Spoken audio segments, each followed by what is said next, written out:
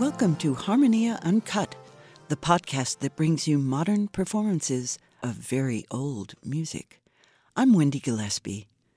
Of course, modern is all relative, and that is part of the point of this podcast. Today, we're going to set our time machine for 1993 and visit the Cathedral of St. Paul in St. Paul, Minnesota. There, the Waltham Abbey Singers, under the direction of falsettist Brian Link, are performing music of Thomas Tallis. Waltham Abbey, for which the ensemble is named, is a suburban market town in the county of Essex that takes its name from the former abbey that is now called the Abbey Church of Waltham Holy Cross. Thomas Tallis was resident there from 1538 until 1540, when it was the last working abbey to be dissolved by King Henry VIII. The Cathedral of St. Paul in Minnesota is a gloriously huge space with a prominent dome, designed at the turn of the 20th century by Emmanuel Louis Masqueret. Come to think of it, not dissimilar to St. Paul's Cathedral in London, designed somewhat earlier by Christopher Wren. Such a cavernous building must have its acoustic addressed and accepted by the choir as a friend. And though you're very unlikely to hear a professional recording that sounds like this, it is perhaps more like what you might hear were you actually sitting in the congregation of either of those cathedrals of St. Paul. Let's begin with a 5-voice antiphon, Salvator Mundi, which Tallis set twice. Its Latin words translate as, O Saviour of the world, save us, who by thy cross and blood hast redeemed us. Help us, we pray thee, O Lord our God.